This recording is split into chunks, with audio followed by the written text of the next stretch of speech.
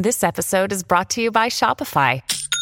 Forget the frustration of picking commerce platforms when you switch your business to Shopify, the global commerce platform that supercharges your selling wherever you sell. With Shopify, you'll harness the same intuitive features, trusted apps, and powerful analytics used by the world's leading brands. Sign up today for your $1 per month trial period at shopify.com/tech, all lowercase. That's shopify.com/tech. And now, a Blaze Media podcast. Today's guest may have been your first therapist, depending on your age. He has been a staple on daytime television for over 25 years, saving countless troubled marriages with his ability to deliver an unapologetic tough love with a dash of southern charm. He's a no-nonsense guy. He's, guided, thousands of people who have been struggling with everything from their weight to their relationships. Maybe you can help me on that a bit. Before blazing into his number one television career, he was a successful trial consultant. He had clients like Exxon. In fact, one that really put him on the map was his client, Oprah Winfrey. He's a New York Times best-selling author. He has a star on the Hollywood Walk of Fame, founder of a brand new media company here in Texas. He ditched Hollywood for the free state of Texas. So just like he always says to the people on his show, how's that working for you? Dr. Phil, he's got a new book out. It is called We've Got Issues, How You Can Stand Strong for America's Soul and Sanity. This, I think, is a Dr. Phil, at least I haven't seen before. I think you're going to enjoy our conversation. Welcome to the program, Dr. Phil. Before we get to Dr. Phil, let me tell you, last year, because of you, Preborn's network of clinics saw over 58,000 babies saved. Thank you to everybody who made this possible. We should celebrate the lives of the precious babies that were saved, and quite honestly, the lives of the moms. When Charlotte found out she was pregnant, she was 7 weeks along. The back of her mind, she had no support from anybody. She thought abortion's going to be the best solution. But then she went into a preborn clinic, and they gave her a free ultrasound, paid for by somebody like you. And she saw her baby on the ultrasound. She heard the heartbeat, and she chose life. Now, she also needed help. So she got all of the postnatal care that she needed, and all the way to baby clothes and books and diapers and everything else she might have needed for up to 2 years. Each of these babies are miraculous, and so are their moms. Preborn celebrates 200 miracles. $28 a day can be the difference between life and death. $28 a month, $28 once. When a mom meets her baby on the ultrasound and hears their heartbeat, it is a divine connection. It doubles the baby's chance to life. Will you be the person that either makes a major gift or even a $10 gift to help another mom and baby survive? Just dial pound 250, say the keyword baby. Pound 250, keyword baby, preborn.com/Glenn. That's preborn.com/Glenn.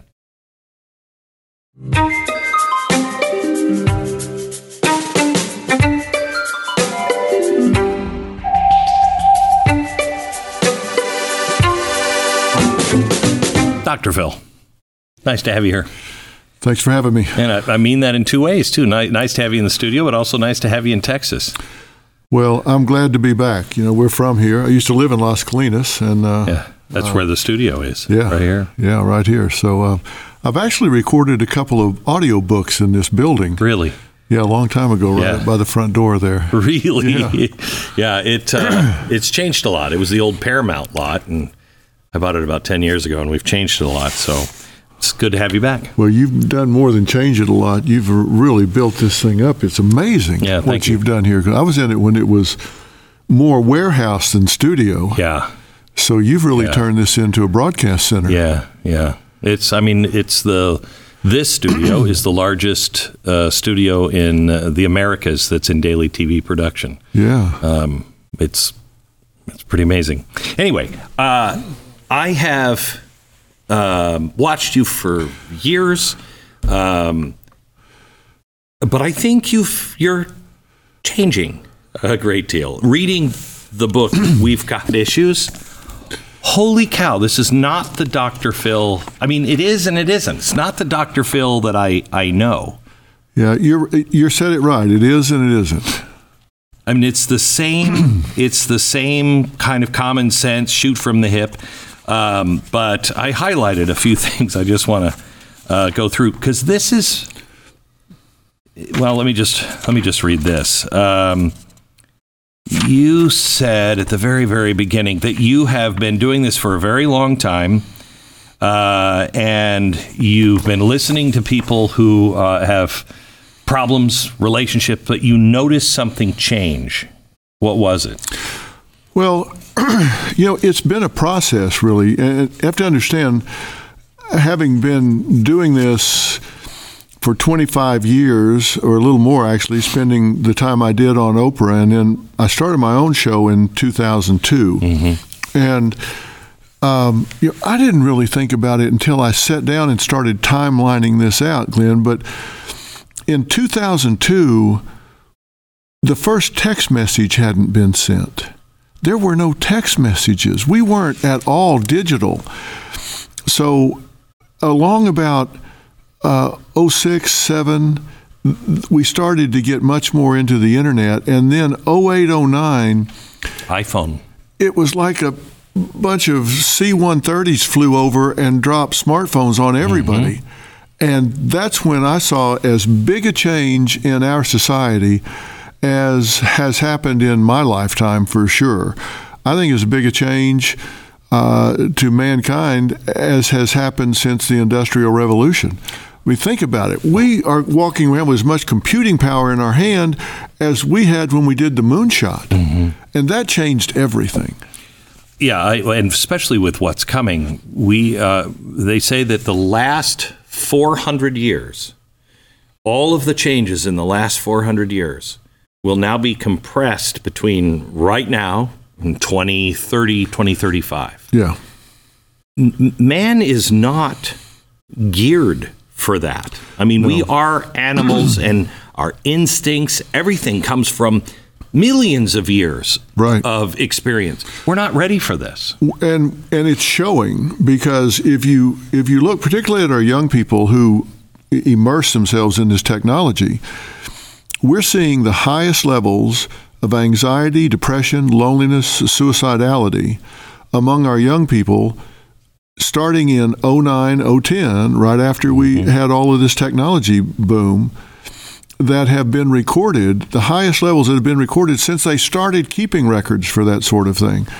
Our young people stopped living their lives and started watching people live their lives and comparing themselves to that. But the problem was they're comparing themselves to fictional lives. These aren't real lives. These influencers over there, I've had them on the show that have said, look, I shoot a video with all these fancy clothes and saying, okay, I'm in a rush. I'm going to the NBA All-Star game. They say, as soon as the video's over, I carefully take those clothes off because I don't own them. I have to take them back to the store because I just brought them home. Now, I don't have the money for those, so I take them back. I put on my sweats and get on the couch. I'm not going to the NBA All-Star game.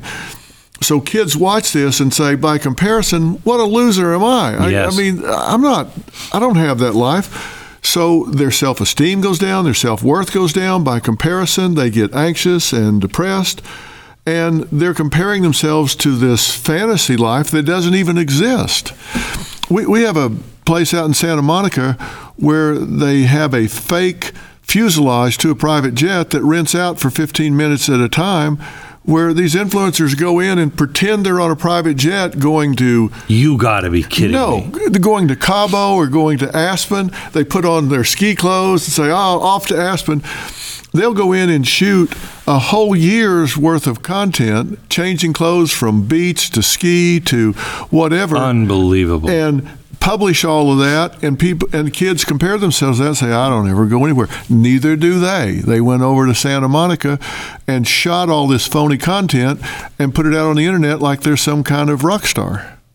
Unbelievable. You know, when I first got into radio and then later television, it was hard work to curate an audience, to know who you were, and then to create and curate an audience. Now my audience has an audience. Yes. And everything that people used to say about, oh, he's only saying that because he wants to get rich, or he's only saying that because he wants, people to watch him. No, you can't be who you are or I am for very long if you're fake, I think. Oh, they sniff it out in a hurry. But the people in the audience now who have their own audience, that is what they're doing, and they don't recognize it. And people, they're just, I don't know, it's like we're in some sort of weird nightmare. We are, and it doesn't last very long. But the problem is there's one standing there to take their place as soon as they're gone. They'll get 100,000 followers. Maybe they'll get 500,000. But they flame out in a short period of time, but then there's the next one coming right behind them. I was looking at some stats just today, and it's something like 60% of Gen Z, 25 and under, that say they would rather be an influencer than a doctor, a lawyer, an architect, whatever. They would rather do that, and they honestly think that's going to work. They don't understand how difficult it is to monetize that content, how difficult it is to make that content. They just think, I'll just put stuff up and get money. So when the iPhone first came out and I noticed everybody started doing this, looking down, I said, we are running the biggest experiment on humankind that is ever. We don't know what's going to happen. We're just saying, here, everybody, completely change your life with this. And people thought that was crazy at the time because, it does bring a lot of connection. It was amazing when you could actually see somebody on the other side of the world that was just an individual telling you what was going on. Yeah.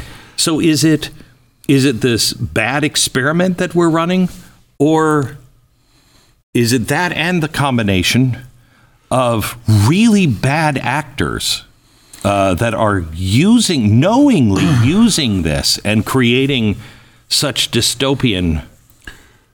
It's at so many different levels. And look, obviously there are great advantages to this technology, right? Some kids don't even know what a library is. And if you happen to be listening, it's a big building with books in it. Wait, what's a book? Yeah, exactly. Now, just think how much information we have at fingertip. Now, you got to check and make sure that it's not wrong information. But even the stuff that because we're digital now, I just read this, that information in our libraries, that's solid. But the digital information can easily be manipulated, and some of it is. You look for things that you saw, it was on it's gone. So even real reality is being edited. Yeah, and it's going to get worse, not better. This AI, and I've seen myself in ads for products, and it's me. When I look at it, it's a deep fake. It looks like me, it sounds like me, and I'm peddling a product I've never seen or heard of. And we send cease and desist letters. It just passes on to somebody else. They just shut that down and open up a new entity, and they're right back at it again. It's like stomping ants at a picnic. I mean, it's you can't get rid of them as fast as they pop back up. But obviously, there are huge positives to this. But you ask, is it bad actors? There are huge bad actors at every level. I deal with women that get caught up in these romance scams. I've had them that they've worked their whole life. Husband passes away, they get $1 million insurance policy. They've worked their whole life, saved up $300,000-$400,000, and it's all gone in 6 weeks. Some Nigerian in some workroom that's got 30 or 40 of them up on their computer connects with them, steals somebody's identity, and they've got a playbook. We actually got a copy of their playbook, and they start scamming these women and take them for every penny they're worth. So there are bad actors in that regard. And then we've got bad actors, I think, in terms of who's running the algorithms. Yeah, you talk about that. Is that scary? That is really frightening. I wrote a book a long time ago about AI and talked about don't fear the technology per se. Fear the people who are writing the algorithms, because we don't know their motivation. We may never know who they were. But you wrote, while you're getting fed highly curated, highly filtered information, you aren't getting other information. And you talk about how you're not even in charge anymore. Explain. Well, the thing is, we'll have a feed. You open up Instagram or TikTok or whatever, and you start scrolling through, and it's showing you this and showing you that, and you think, well, this is coming from somewhere, and I wonder why I'm seeing what I'm seeing. Maybe most people don't wonder why they're seeing what they're seeing. Mm-hmm. But the fact is, I include a study in here where they opened up an account with a 13-year-old girl. They created an account with a 13-year-old girl, just put up her name, and 13 years old, and within minutes, they started feeding her toxic information. Just really information that was upsetting for her and not in her best interest. So they came back and said, well, all right, let's see what happens if we give a clue about a 13-year-old. So they changed the label to Lauren Lose Weight, gave a clue to the algorithm about what she was about. The amount of toxic information she got within minutes went up like 10x. In a matter of minutes, they started directing her to 700-calorie diets, 400-calorie diets, anorexia sites, all sorts of things started bombarding her. Now, you say, well, why would they do that? If they show you a box of puppies and you think, well, that's really cute, and so you click it a few times, you think, yeah, cute puppies, okay.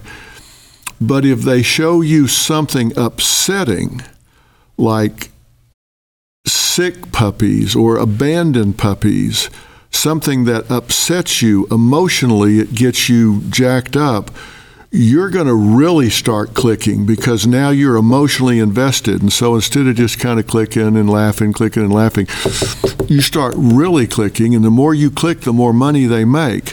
So they feed these girls this information that gets them emotionally invested, gets them emotionally upset. They stay on longer, they click longer, and what happens, of course, then is more ads come at them and they make more money. Now, they do this knowing, and we've seen the information, that the girls get anxious, they get depressed, their self-worth goes down. It hurts them to see this. They don't care. It's a money grab. So they continue to feed them upsetting content because they click more and get more ad exposure. And they know that. We've seen the documents that say they know that. So they feed them upsetting information because it creates more ad rev. So your kids are not just seeing what randomly comes at them. They're actually being targeted by harmful information because it creates more money for the major social media platforms. They're knowingly doing that, and your child doesn't know it, and you don't know it, but they're victimizing your child consciously, and you don't know it. And I'm putting it in here because people need to know it. Right. And what you talk about here, too, is the censoring of information, stuff that you may want to know, may not want to know, but it's what they want you to know. And that censoring of information, especially in my world, is growing at a dramatic and terrifying pace. It's a terrifying pace. I spent a lot of time in the litigation arena. Not 3 minutes from here, I had a company, Courtroom Sciences, Inc. Mm-hmm. we did trial science work, and so we spent a lot of time studying how jurors problem solve cases. There might be 1,000 facts in a case, and we discover that out of that, a jury might break this down to maybe 50 or 60 facts, and out of that 50 or 60, 8 or 10 may drive their decision. It was our job to isolate what are those 8 or 10 decision-driving facts and how can they be presented in the most effective way. And if you understand what those facts are and how they can be presented most impactfully, then you've got a real leg up. And one of the things we learned real quick is jurors decide cases on what they see and hear, not on what they don't see and hear. So you'll have a lawyer that says, well, we tried to get something in and they objected and there was a big fight and the judge said, well, we can't let that in now, maybe later. And they look at the jury and they say, well, they knew we had something powerful. We had a big impact. No, you did not. They decide on what they see and hear, not what was implied, not what you inferred. They need to see it and they need to hear it. And if they don't, it doesn't have a lasting effect on them. So people that are censoring and deleting information, making sure it doesn't get in your feed, then I promise you across time, they lose. They lose. Those are not the decision-driving factors in somebody making up their opinion, forming an opinion and solving a problem based on that information. And when they're curating this information, when they're choosing what you see and what you don't see, they're forming your opinions. Right. And that's scary. What's frightening to me is they have, you don't think of, but you worked for Exxon and, did court cases with Exxon. When we used to always look at those companies and go, well, they're not going to lose because they got all the money in the world and they know exactly, they can just figure out the jurors and everything else. And that's what you do. But that's what's being done on every American now, by our own government and by social media.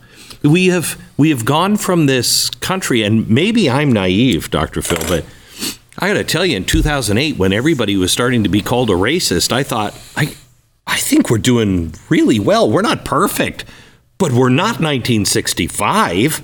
I grew up at a time when you didn't really notice it. The Martin Luther King idea, at least I grew up in Seattle, at least there, it wasn't an issue. And I really thought we were making progress. And then all of a sudden we're being told, you're a racist, you're a racist, you're a racist. And it is some of the greatest psychological and behavioral scientists alive today that are doing it. Well, that's what I call in the book tyranny of the fringe. We have these, and this is psychopolitics. And I'm not a politician. Talk about, wait, before you start, tell me what psychopolitics is. You talk about it in the book. I do. And a lot of this, we have to remember when we talk about Russia, for example, Pavlov, which is one of the greatest behavioral psychologists in the history of the field, was Russian.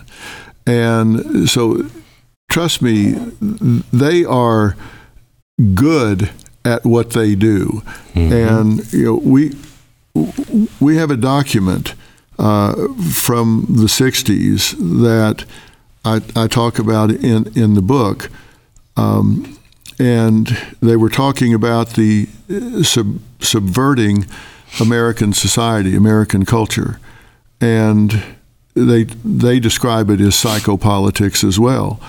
And they're talking about how you can control the minds and the morale and the emotions of the society. And their conclusion was, they've already done it for us because they're attacking each other. This is like George Orwell's 1984. Mm-hmm. They may have freedom of speech under the First Amendment, but they're muzzling each other. This cancel culture that we have now is an advanced version of what they were talking about with the psychopolitics of the 60s. But when I'm talking about psychopolitics, I'm talking about brainwashing people, controlling what people say, what they feel comfortable talking about. Yep. And if they dare to question what these activists are talking about, what they're pushing, what they're peddling, then they are attacked with a vengeance. They're labeled phobic, they're labeled haters, and it's to the point where they call their job, they contact their job, they get them fired, they get them where their own family won't talk to them. And that's not theory, that's happening. I was struck by, I was over in London during Gay Pride week and month. And I mean, on the castle, on every government building, in every store, they were flying the rainbow flag. Everyone, like without exception, everyone. And I kept walking down the street. I kept thinking to myself, everyone wants to fly that flag. And I think it's a lot like the people in Germany that hung the political party flag. They were just saying, leave me alone. I'm fine. Yeah. You don't have to mess with me. And it is happening. And it seems as though there are those who are awake, who see it and see it for what it is. And they're not necessarily political. They just remember what right and wrong is. And then there's those who, I mean, I've done my job for 25 years trying to say, wake up, wake up, wake up. And I don't know if I've made an impact. I don't know how else to say, wake up. It's a trance. How do you break this? Well, it is a trance in particular areas. And I wonder, because my position is this. I want us to deal with the facts. Mm-hmm. Let's deal with the facts. One of the things I talk about in the book, and I entitled the book "We've Got Issues," because I love this country, mm-hmm. and I get hate mail for saying I love this country. But I do. I love this country. I stand up when the flag goes by. I put my hand over my heart when they play the national anthem. And I love this country enough to acknowledge that we've got problems. Right. I'm not so defensive about it. I love it enough to not be defensive about the fact that we got problems. Big problems. And I think that's a good thing to yes. say, I admit we got problems. I don't have to be defensive about that. Sure we do. And I see things like trigger warnings. The majority of universities, my research has shown me that the majority of universities have utilized or are utilizing trigger warnings. I saw a couple of universities are using trigger warnings for Romeo and Juliet, where they say, trigger warning, suicide content. Well, spoiler alert. Come on. Kind of gave the storyline away. But here's my problem. When you research trigger warnings, and please, if you're listening to this, fact check me. Please fact check me. Don't go to Google, go to Scholastic Google. I mean, go another level and research trigger warnings. And you will find that the vast majority, overwhelming body of literature says trigger warnings not only don't work, they make you weaker. They actually make you anxious. They actually create the problem that they were designed to avoid. Now, here's why they don't work. There is evidence-based therapy designed to teach people to cope with things that stress them out, right?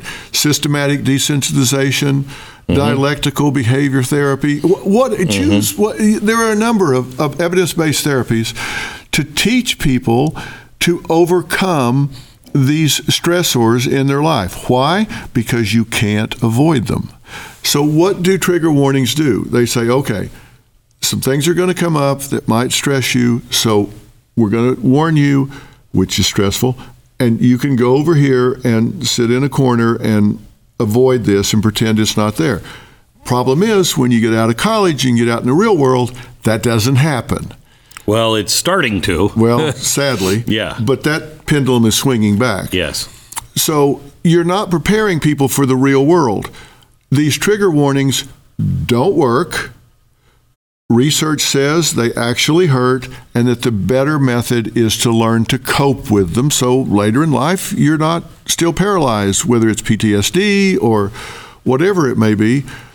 You can have them. And the trigger warnings have been for some really ridiculous things, but assuming that they're for something that was traumatic, you need to learn to cope with that. Now, here's my problem. These universities that are employing them have the same access to the same research that I do. So if I can go out there and find out that trigger warnings are contraindicated, that you should not use them, that they actually create problems, they don't help anything, they actually create problems. If I can look that up and find it, so can every university that's employing them. So why are they doing it anyway? Because they're virtue signaling. They're wanting to seem like, I am super woke here. I'm really sensitive. I'm protecting all of the students and creating a safe place for them to get an education. The problem is that's not an education. The problem is that's teaching them to go on green and stop on red. Here are the keys. Have a great ride. That's not the way the world works. Now, if I can look that up and find it and see it, so can they. So they are knowingly teaching these people something that doesn't help them and actually hurts them. But you said, don't look it up on Google. Scholastic.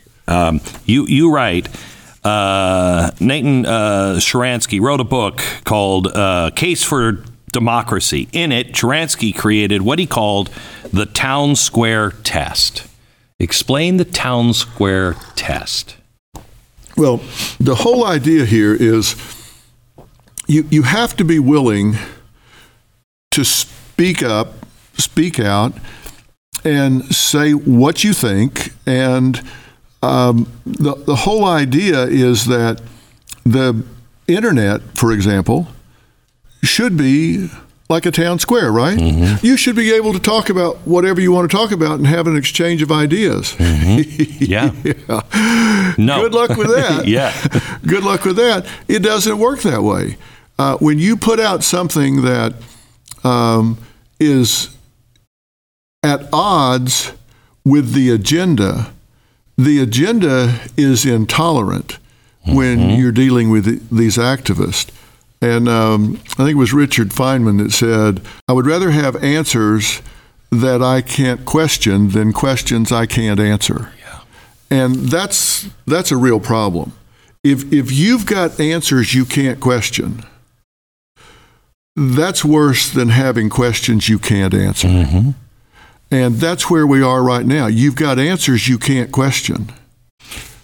And that's worse than having questions you can't answer. You said at one point that the town square test, the way to know if you're living in a fear society, is if a person cannot walk into the middle of the town square and express his or her views without fear of arrest, imprisonment, or physical harm.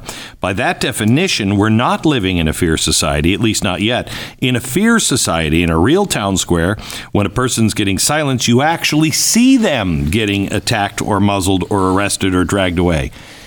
This is what I called a few years ago, and got a lot of heat for it, a digital ghetto. Right. The Germans just moved people into ghettos. They can talk all they want behind that wall. Mm-hmm. So it was, in effect, erased. We're burning books, but not physically. We're ghettoizing people, just not physically. Is there a difference? Well, I don't think there's a difference. And here's the thing. They didn't have, think about George Orwell's 1984, which was written think about how prophetic this was. It was written in 1948. And he talked about someone would say something they shouldn't say. Mm-hmm. They would fail the town square test, and they would get unpersoned. They would just disappear. I mean, everything, they would disappear from the records.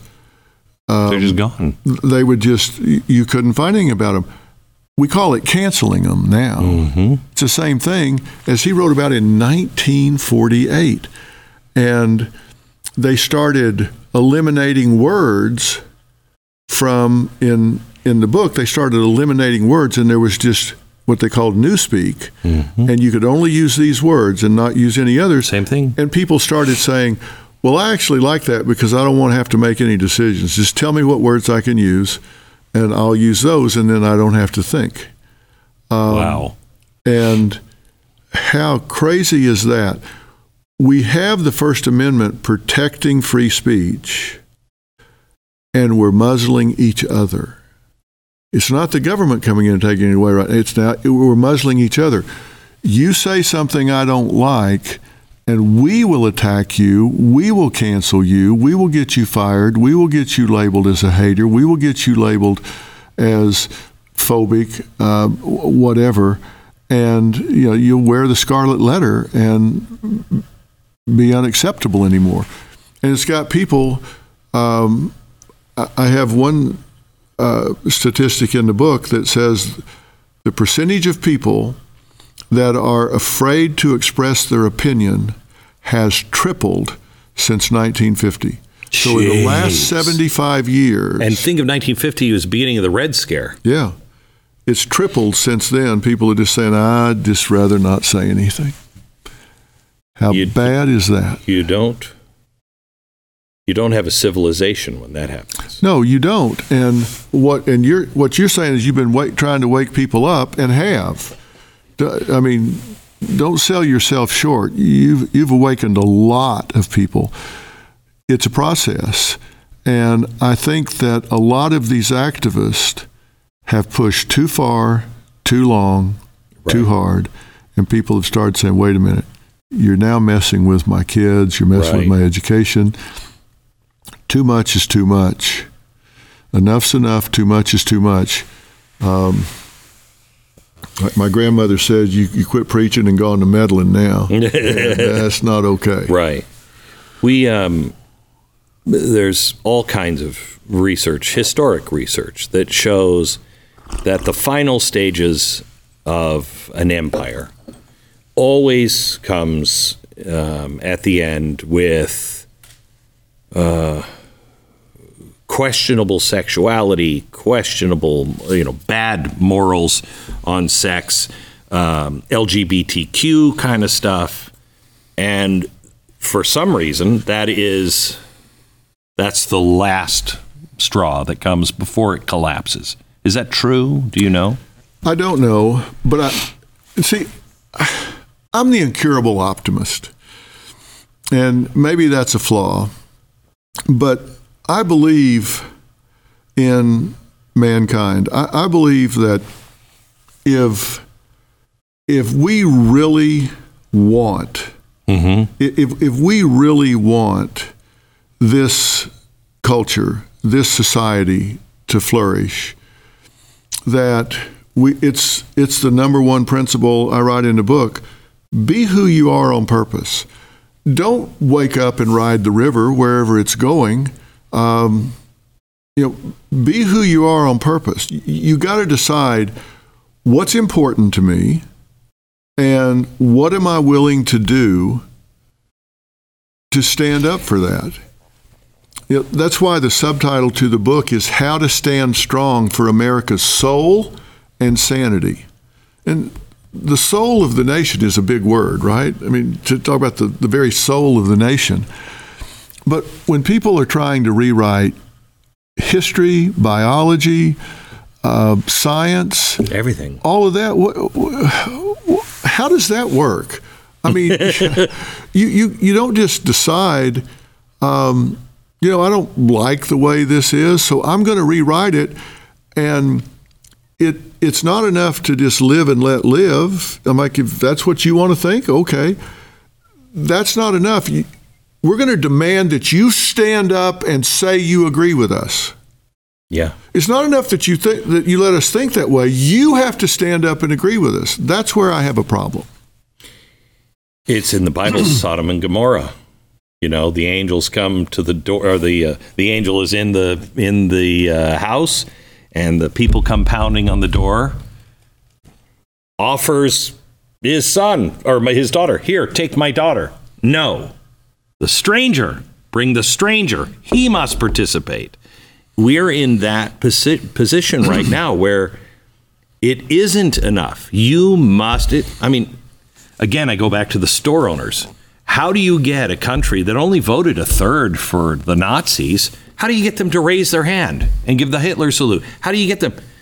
Fear. They were physically beaten in the streets by the SA. We're not physically beaten, but we have a massive psychological game being played. We do, and the internet's the game changer. The social media platforms, all that are game changers, because think about it, before that, if you were up in Kansas and you were living out on the farm and you had some wacky idea, you could tell a couple mouth breathers down at the bar. Right. And you guys could get out in the woods and talk to each other, and that's about as far as it went. But now, you get on the internet, it gets oxygen, because you got enough other people that say, oh, well, I want to find a cause. I want to find something that distinguishes me. I want to belong to something. And that's why I say that I'm so worried that family in America is under attack. Mm-hmm. Religion has dropped below 50% in America for the first time in our country's history. People want to belong to something, somewhere, somehow. And absent a quality choice, they'll grab onto anything. Mm-hmm. And so, here's somebody with a wacky idea, and they'll love bomb you and accept you and tell you, oh, that's great, the way you're thinking. Yeah, you get me. We're in this together. And so before you know it, those 4 or 5 guys out in the woods now are connected with 400 or 500. And in those 400 or 500, that's why Richard Allen Ross, who's I think the best cult guy around, says we've probably got 10,000 cults operating in America right now because of the internet. And they'll connect that way, and then maybe once a year they all get together and physically. So is this a problem? Because I've been fascinated with technology my whole life, and I started reading Ray Kurzweil back in the 90s, and what was coming, and AI, and ASI, and all of the things that we're now beginning to experience. And it is very hopeful and it's miraculous, but it is also deadly. So is it the fact that, how many movies do you have to watch where you see the AI go wrong? No, Hal, turn the air back on. You know what I mean? How many times?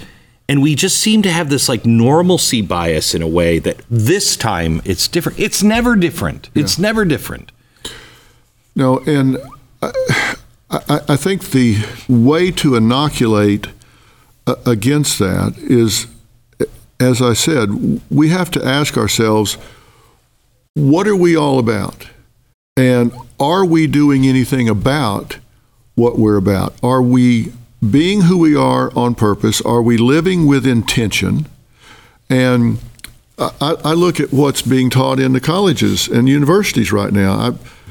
I said not long ago that our elite universities were fostering intellectual rot. They're not teaching critical thinking. No.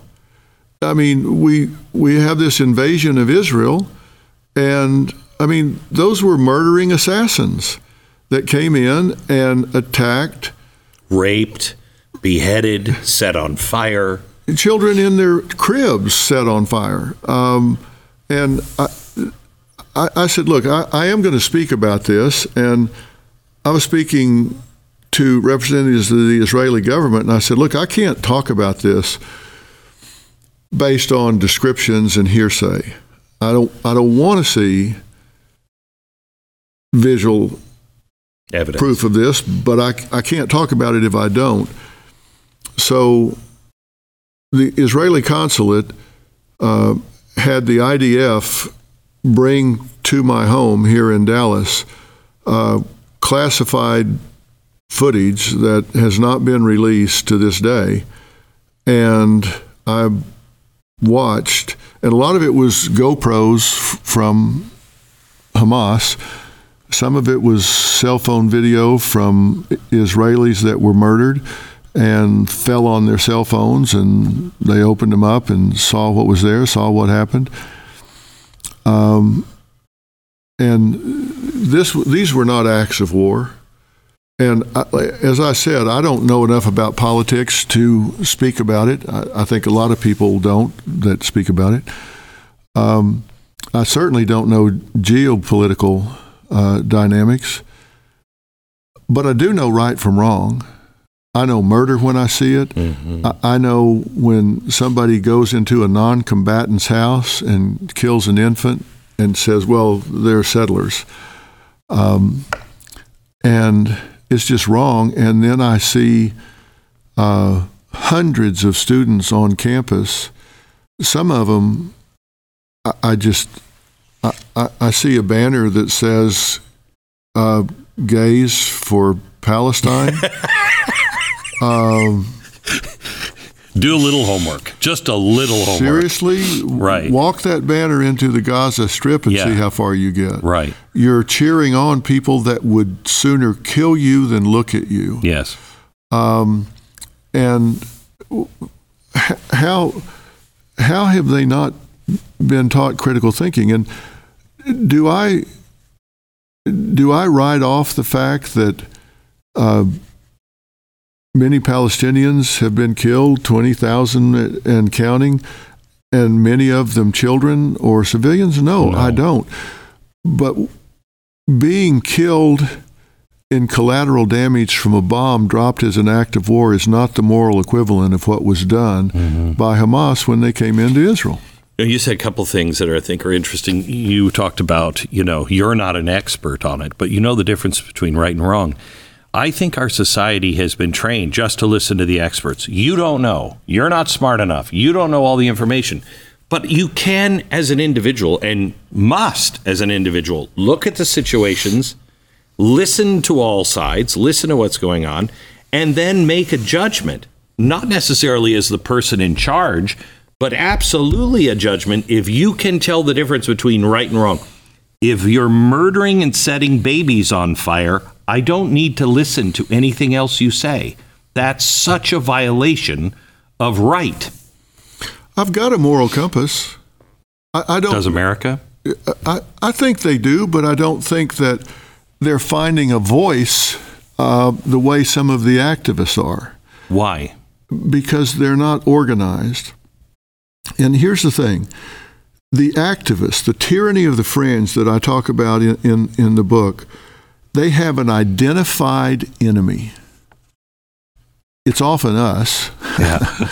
They have an identified enemy, and so once they identify an enemy, then they can rally towards that enemy. They when they have an identified enemy, they'll have a place to go, a time to arrive, a target to focus on. Whereas this middle America doesn't have an identified enemy. They don't want an enemy. America does. Most of Americans don't want an enemy. They want to live peacefully and accept one another and love one another, which I'm so glad about in one sense, but you have to pick your battles, and they're not picking a battle. And so here we've got this tyranny of the fringe out here that are snipers, and they're targeting people, and they're pushing this narrative. And middle America, millions and millions and millions and tens of millions of people don't have an identified enemy. They don't want to hurt anyone. They don't want to hurt. It also that they don't know. I mean, you talk about core principles. Mm-hmm. The one thing about America, we didn't agree on anything, except a few core principles. We enshrined them as the Bill of Rights. And all of our laws were based on Judeo-Christian principles. Don't kill, don't steal, don't lie. Those kinds of things were important. We don't agree on the Bill of Rights anymore. We don't even agree that it's a good document. Yeah. How do you bring that back, and can it be brought back together? It has to be, because, I talk about the fact that we have to make we have to choose all behaviors based on results. And that means that we have to support a meritocracy. Look, this stuff about equality of outcome, come on. I mean, if you've got a guy sitting home in a beanbag eating Cheetos, and he's going to get the same outcome as the person. I'm going to sit in the beanbag and eat Cheetos all day too. Yeah, he gets the same outcome as the person that gets up at 6 o'clock and goes and totes that bale and works at the lumber yard all day, or goes to medical school, or whatever it is.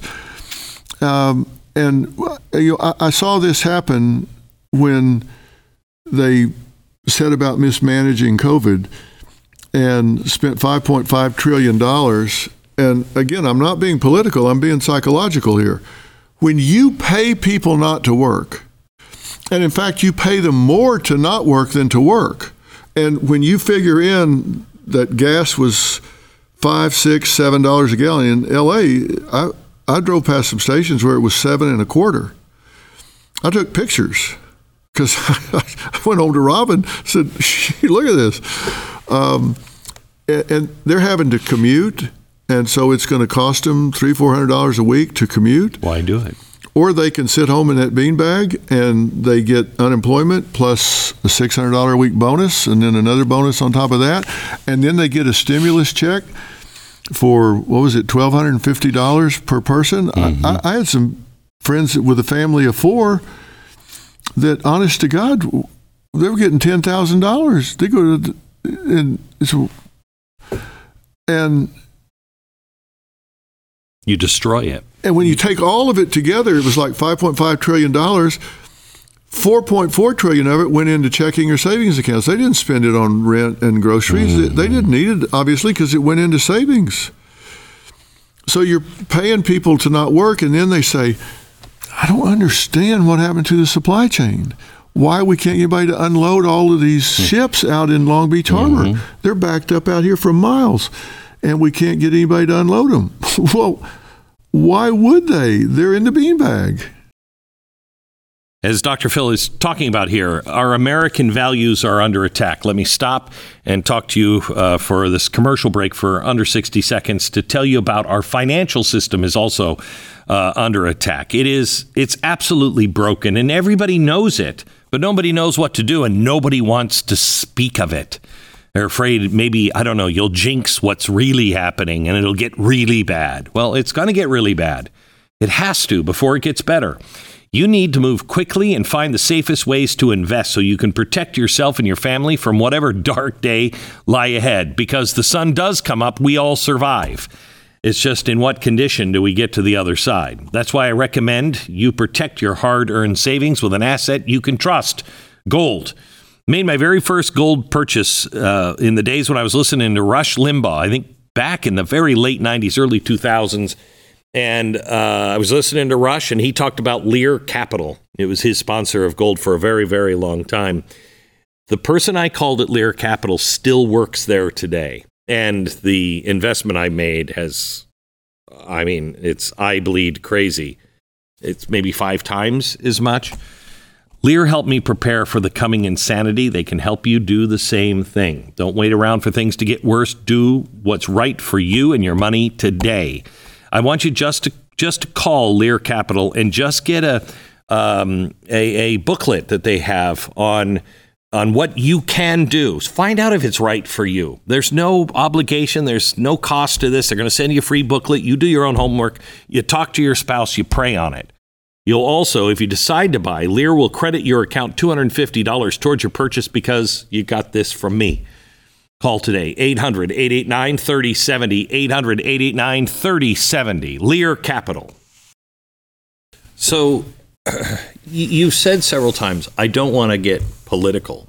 But in reading your book, you don't talk about politics. There's no left or right in there. No. But it does, and maybe it's because everything is political now, but it does seem, common sense seems political right now. Well, politicians talk about a lot of the cultural issues that I talk about. Right. That's their problem, not mine. I'm talking about cultural issues in terms of the fact that I think family is the backbone of America. And I think families are under attack. They're under attack by the big social media platforms. I think they're under attack by these fringe activists. I think they're under attack. Some of it's unintended consequences. Mm-hmm. Some of it's on purpose. And that's why I say, be who you are on purpose. Decide, my family's going to be pulled together. We're going to consciously make this family strong again. I think you have to make some of those choices. Yeah. You got to support a meritocracy. Can I give some of the principles you Please. said? You said, I've been working on my 10 working principles for a healthy society. Let me give these to you. Number 1, be who you are on purpose. That's just a simple conversation that we won't have. With no political party will have this conversation. What do we believe? Do you believe in socialism? Do you believe in some sort of fascism without the killing centers? Or do you believe in the Bill of Rights and individual freedom? We won't have that conversation. In fact, they'll argue that we can't have that conversation. Right. But that's what we have to know who we are. 2, focus on solving problems rather than winning arguments. What a great principle. Isn't that the truth? And you can know whether you're dealing with somebody that is trying to win an argument or solve a problem in the first 3 or 4 sentences you sit down and talk to them, because if they sit down and say, okay, how can I help here? What can we do together to work on this? If I'm sitting down to negotiate with somebody, the first thing I always do is say, look, we got some differences. We'll get to those.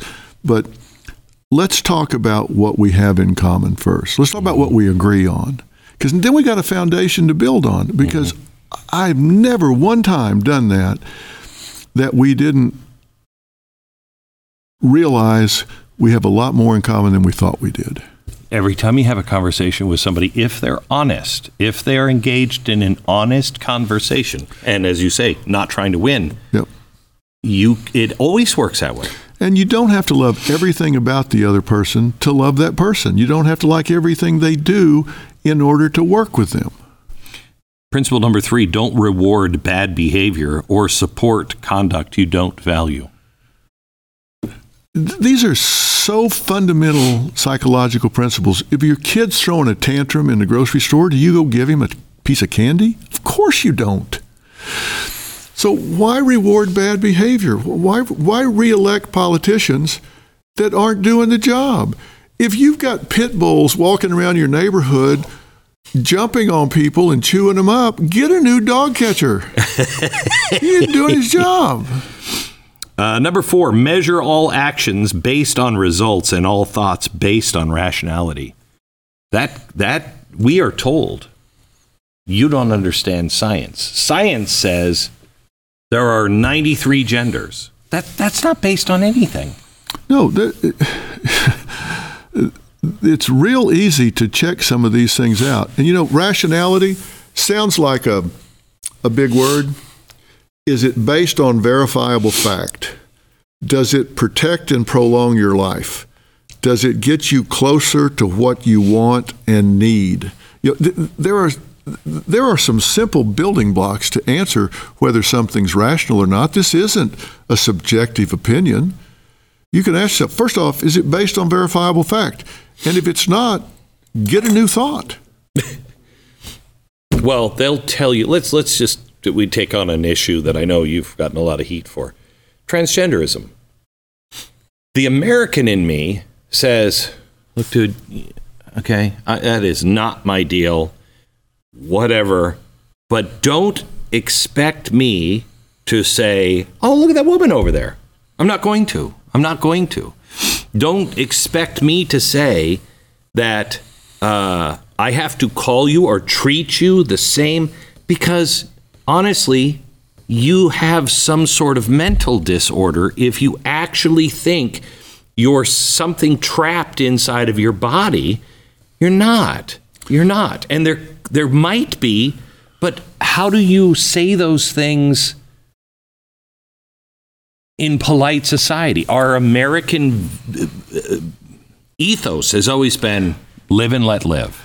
Look, if you want to identify as Glenda, yeah, that's up to you.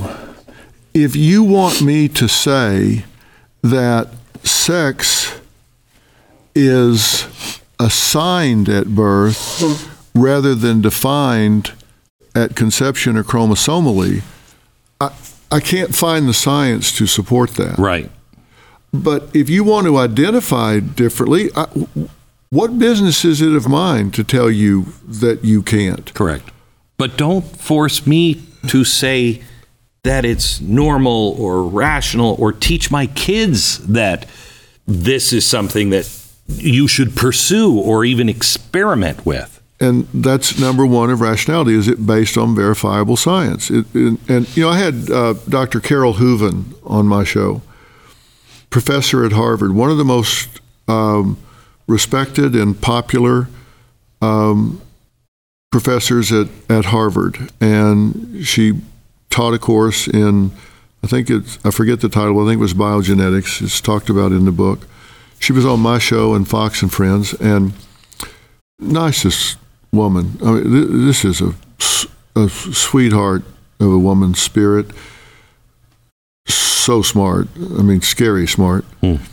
And we had a transgender woman on that had transgender. She had transitioned to a male and was a coach, and was very happy in that position. And when I came to Dr. Hooven, who was going to talk about transgender athletes, I came to her to talk about that, and before she could even answer, she was very emotional, and she was talking to this coach and said, I'm so happy for you that you're happy. And she was very emotional, said, I'm just so happy for you. She's that sweet. And he said, well, thank you for saying that. And he said, there are more than two sexes. And she said, well, but there aren't. And he said, well, yes, there are. She said, well, but there aren't.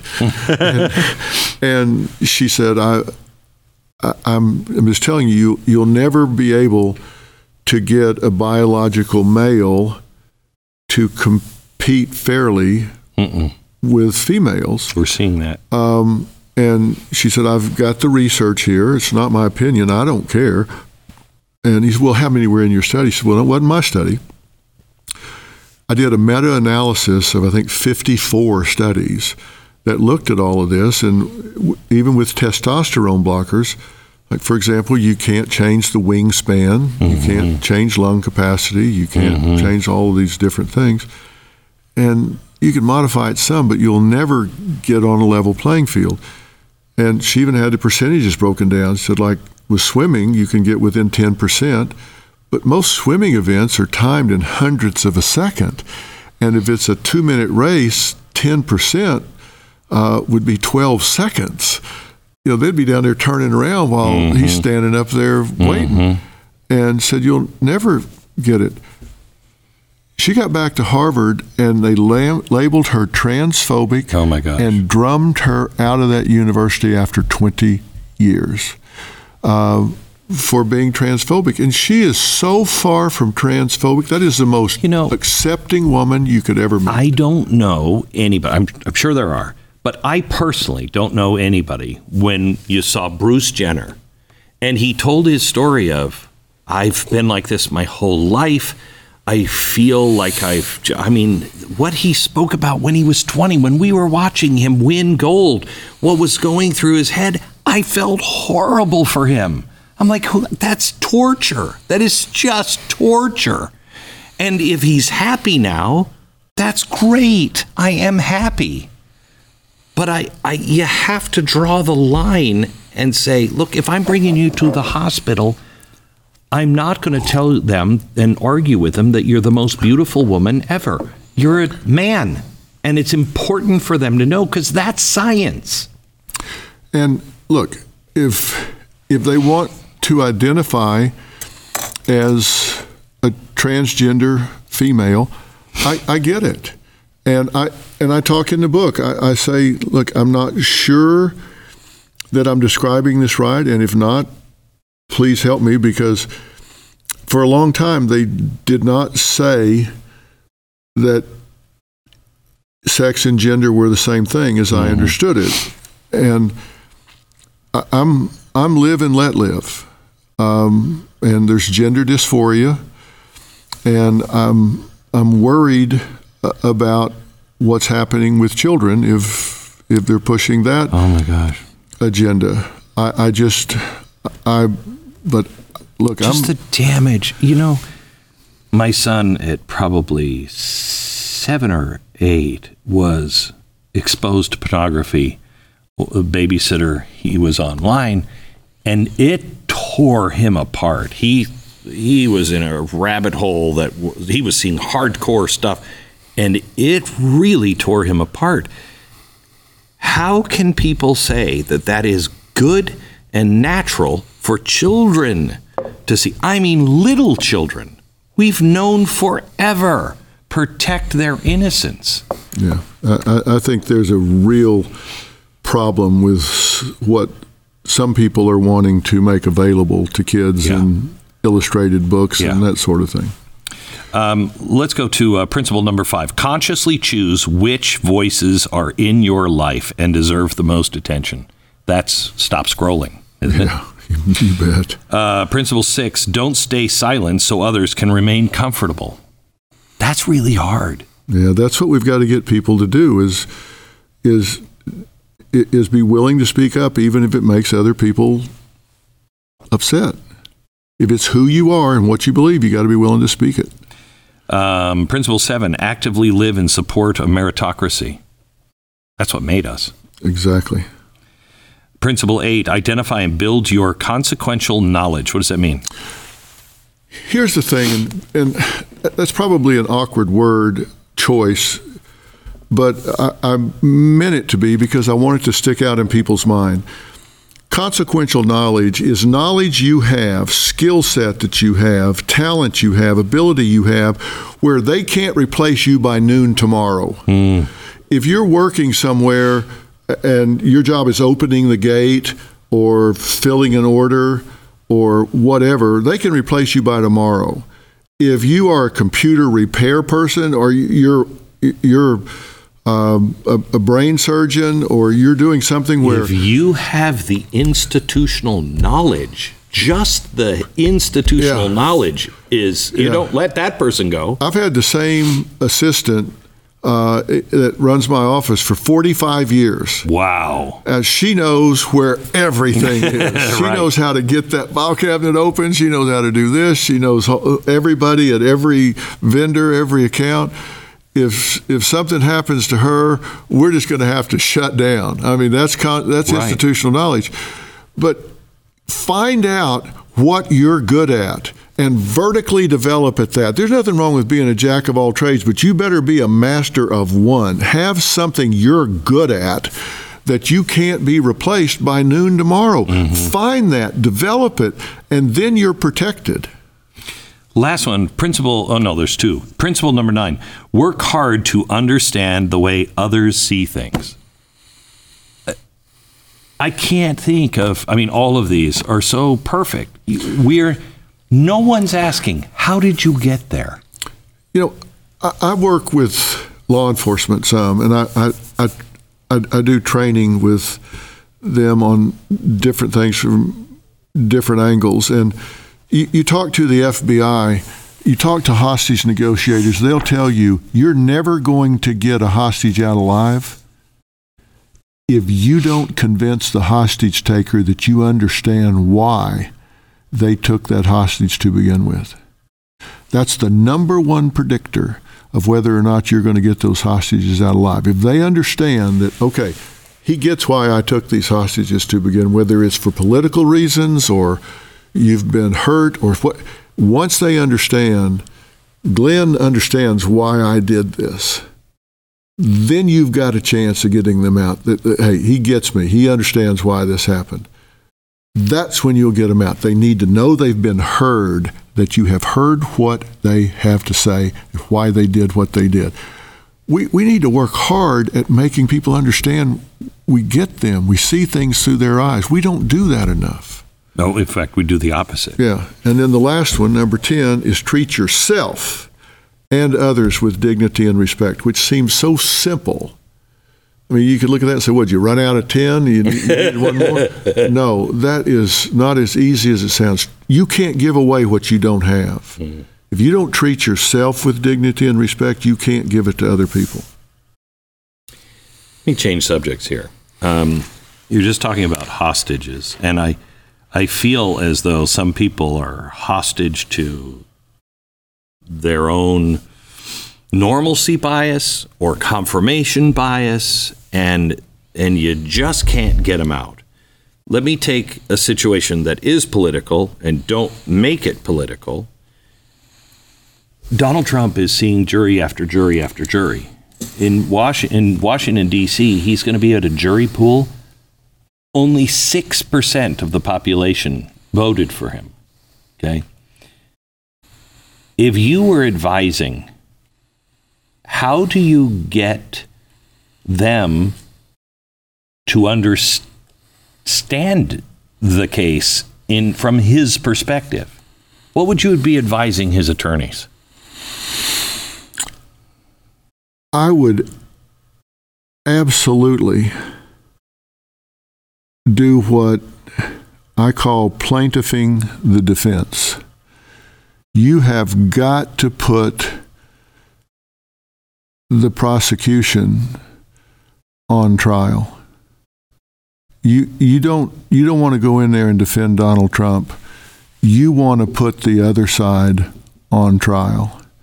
You need to. You're gonna come off a whole lot better if you can flip the script and say we need to decide what the motives are of the other side of this case. And I would be asking them to ask themselves, you're a first draft historian here. What are you going to write? Are you going to put together a case here where you are bringing this case in a way that is actually going to alter the course of American politics, or are you going to let the electorate make a decision? And I think you have to put the other side on trial. I think you'll do a whole lot better by plaintiffing the defense instead of defending the defense. I think you're a lot better off if you put the other side on trial instead of defending your guy. And is that because 6% voted for your guy?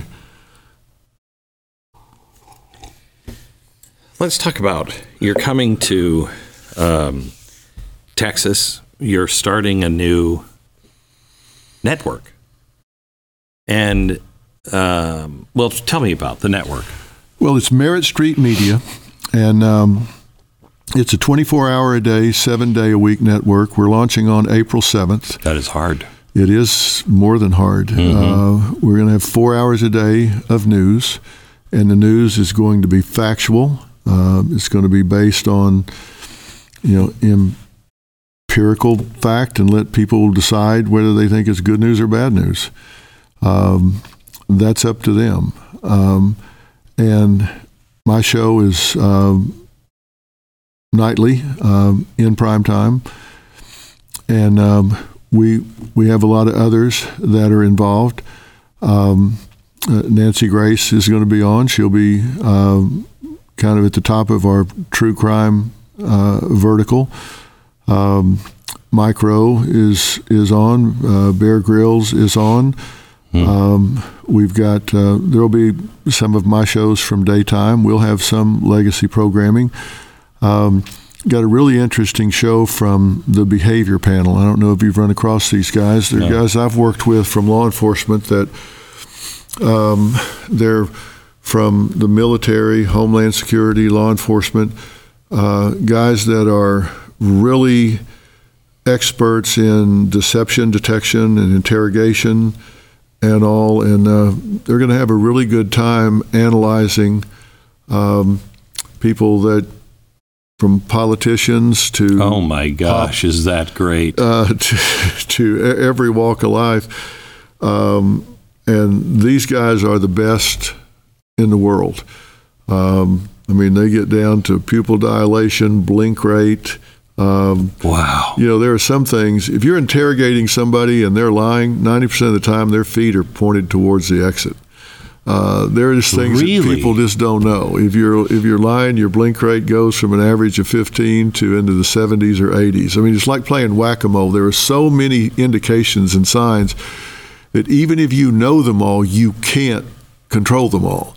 And it's really interesting what we get into with these guys. There's lots of things like that. So it's going to be great, and we think we're going to launch into somewhere between 75 and 90 million homes day one. It's wow. It's going to be. What's great. the network called? Merritt Street? Yeah, Merritt Street Media. The call signs when you pull it up on DirecTV or Dish or whatever will be Merritt. And that wasn't chosen at random, as you might guess. So let me ask you. I mean, I built this, and I'm 60 now, and I built it at 50, and it damn near broke me. Why? You don't need the money. You don't need the fame. Why are you doing this? I ask myself that once in a while. I mean, how's that working out for you?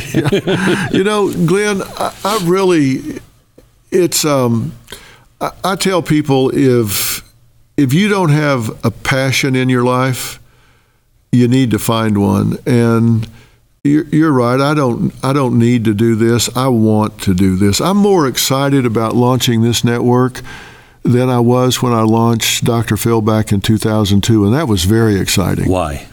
Because I feel like this country is really in danger right now. I feel like we are under attack from within, and I think we've got a lot of things going on right now that I have relevant information about. I think I have some things to say.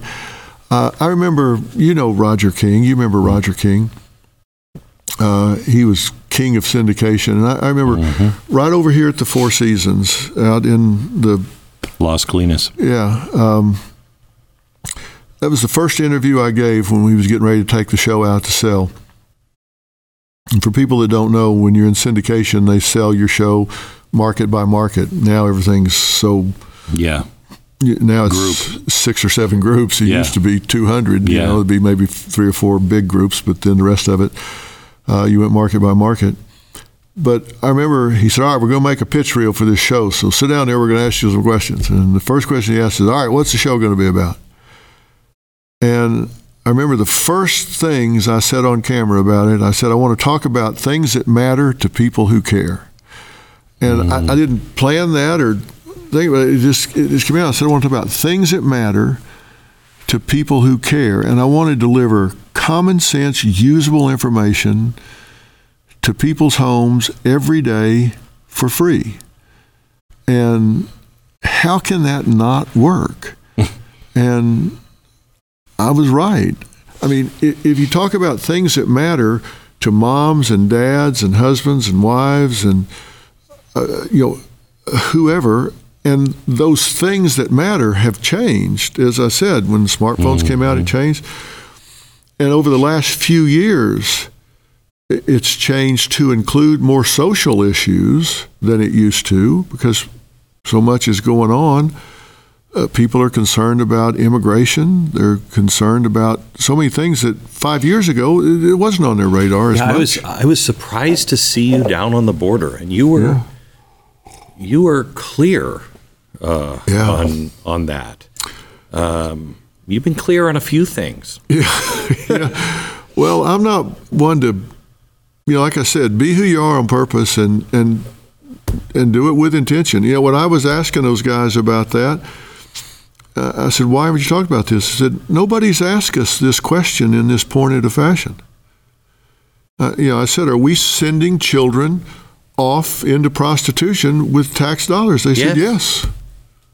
I said, and it's not in the clip, but I said, there's a camera, you're on camera, right? Right. He said, yeah, I know. I'm glad you're asking. In fact, in the clip, it says, I'm grateful you're asking.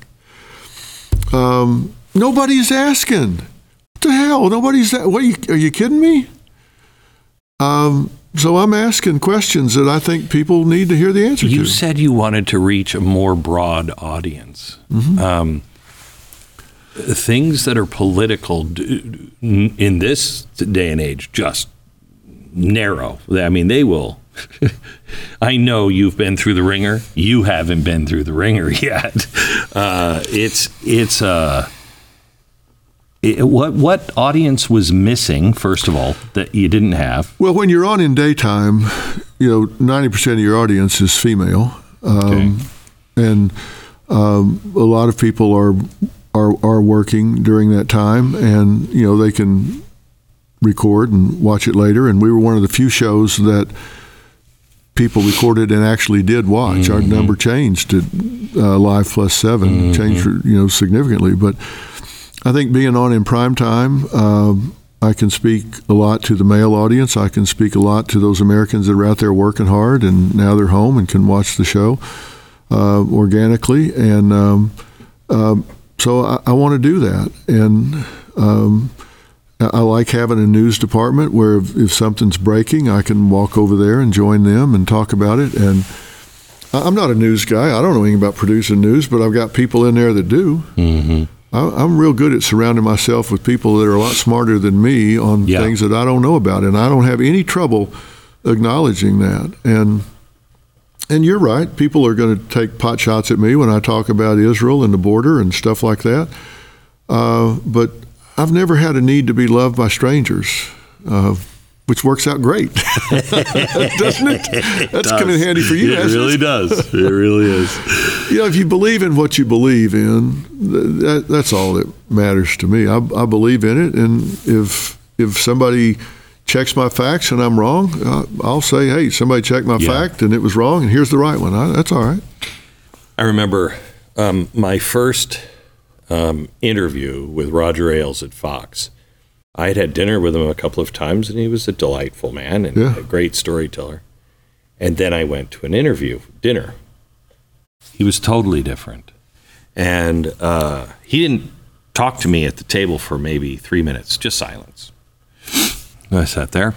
And then he said, so, what do you think of the 1972 China Accords? I know nothing about it. And I thought, well, I'm just going to tell him the truth. Don't know anything about it. He didn't talk to me for another 3-4 minutes. Next time he said, what do you think of the international relationship that was fostered by the Eisenhower administration? And I sat there and I looked at him and I said, I got a choice right now. I could bluff and hope that you won't notice that I'm bluffing, but you're too smart for that. Or I could shut this interview down right now and just tell you, I got no idea. None. He said, which one are you going with? And I said, I think the second one. He didn't talk to me for another 5 minutes. And then he just started pummeling me with questions that, I think I lost 20 pounds of sweat, And I got up from the table and I thought, well, this has been a total train wreck of an evening. Instead, he stood up and he shook my hand and he said, it's very rare that you get to meet a man who knows what he knows what he doesn't, and is willing to tell you the truth. And I think people worry too much about other people. Yeah. And they want to be right or have the answers or look smart. Yeah. It's so much better when smart people know when you're bluffing. Yeah, for sure. And I used to train witnesses that were CEOs of, Fortune 100 companies, and we'd put them up on the stand and cross-examine them before trial and ask them a question they didn't know, and they'd try to say, and so wait a minute. You don't know. Say you don't. Well, I'm a CEO. I should know. No, you shouldn't. You don't have to know that. Just say, I don't know. I've got people that do know, and I can make them available if you want, but I'm not involved in that, but I support the people who are. And the jury will love you for that. Just saying, I don't know, but I support the people who do. They're the people who do. And they'll love the fact that a CEO says, I don't know, but I support those who do. And they'll love you for that. And once we got that beat through their heads, they were great witnesses once you get them to realize it's CEO-itis. Yeah. And we used to train that all the time. And I think everybody has a little bit of that now. Everybody feels like they have to know, or they do know, and they don't know. And they don't know. They don't know. And they'll get in trouble. Dr. Phil, it's been great. I really enjoyed this. Yeah, me too. It's going to be nice to have you as a neighbor. I can't believe it's been this long before we've ever sat down and talked, because we've been in. Oh, I know. I was at it was the Paramount lot that you were on, right? Yeah. I was at the Paramount lot. See this gigantic building, your face all across it.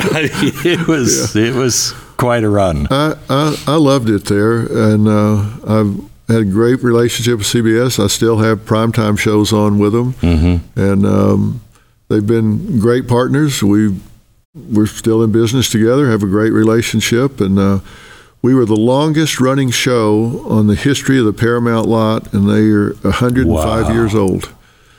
Wow. And, that's a lot of history on that lot, too. We were on stage 29, and when I walked on the set for the first time, they were getting ready to take down a picture of Lou Alcindor, not Kareem Abdul-Jabbar. It was when he was at UCLA. He had his picture up there, and it was kind of turned sideways. And I said, what is that picture up there? And they told me, and they said, how did it get there? And they said, well, Arsenio Hall hung it when he was here. Wow. And I said, really? And they said, yeah, he was the longest show to ever last on this stage 29. He was here for 5 years, longest run ever on this. I said, do not touch that picture. Do not touch that picture. And we were there 21 years, and when we left, I brought that picture, and it's now hanging on my new set. That is out great. At Merritt Street Media. Yeah, that is great. And when my son launched The Doctors on stage 30, next to us, I had one of those pictures made and hung it at the same angle on stage 30 right next door. So and he great. was there for, I think, 14 years. Wow. So that's I tell you need to get one of those. Yeah, I know. I get one. Yeah. Thank you, Doctor. Glenn, thanks so much for having me. God bless you.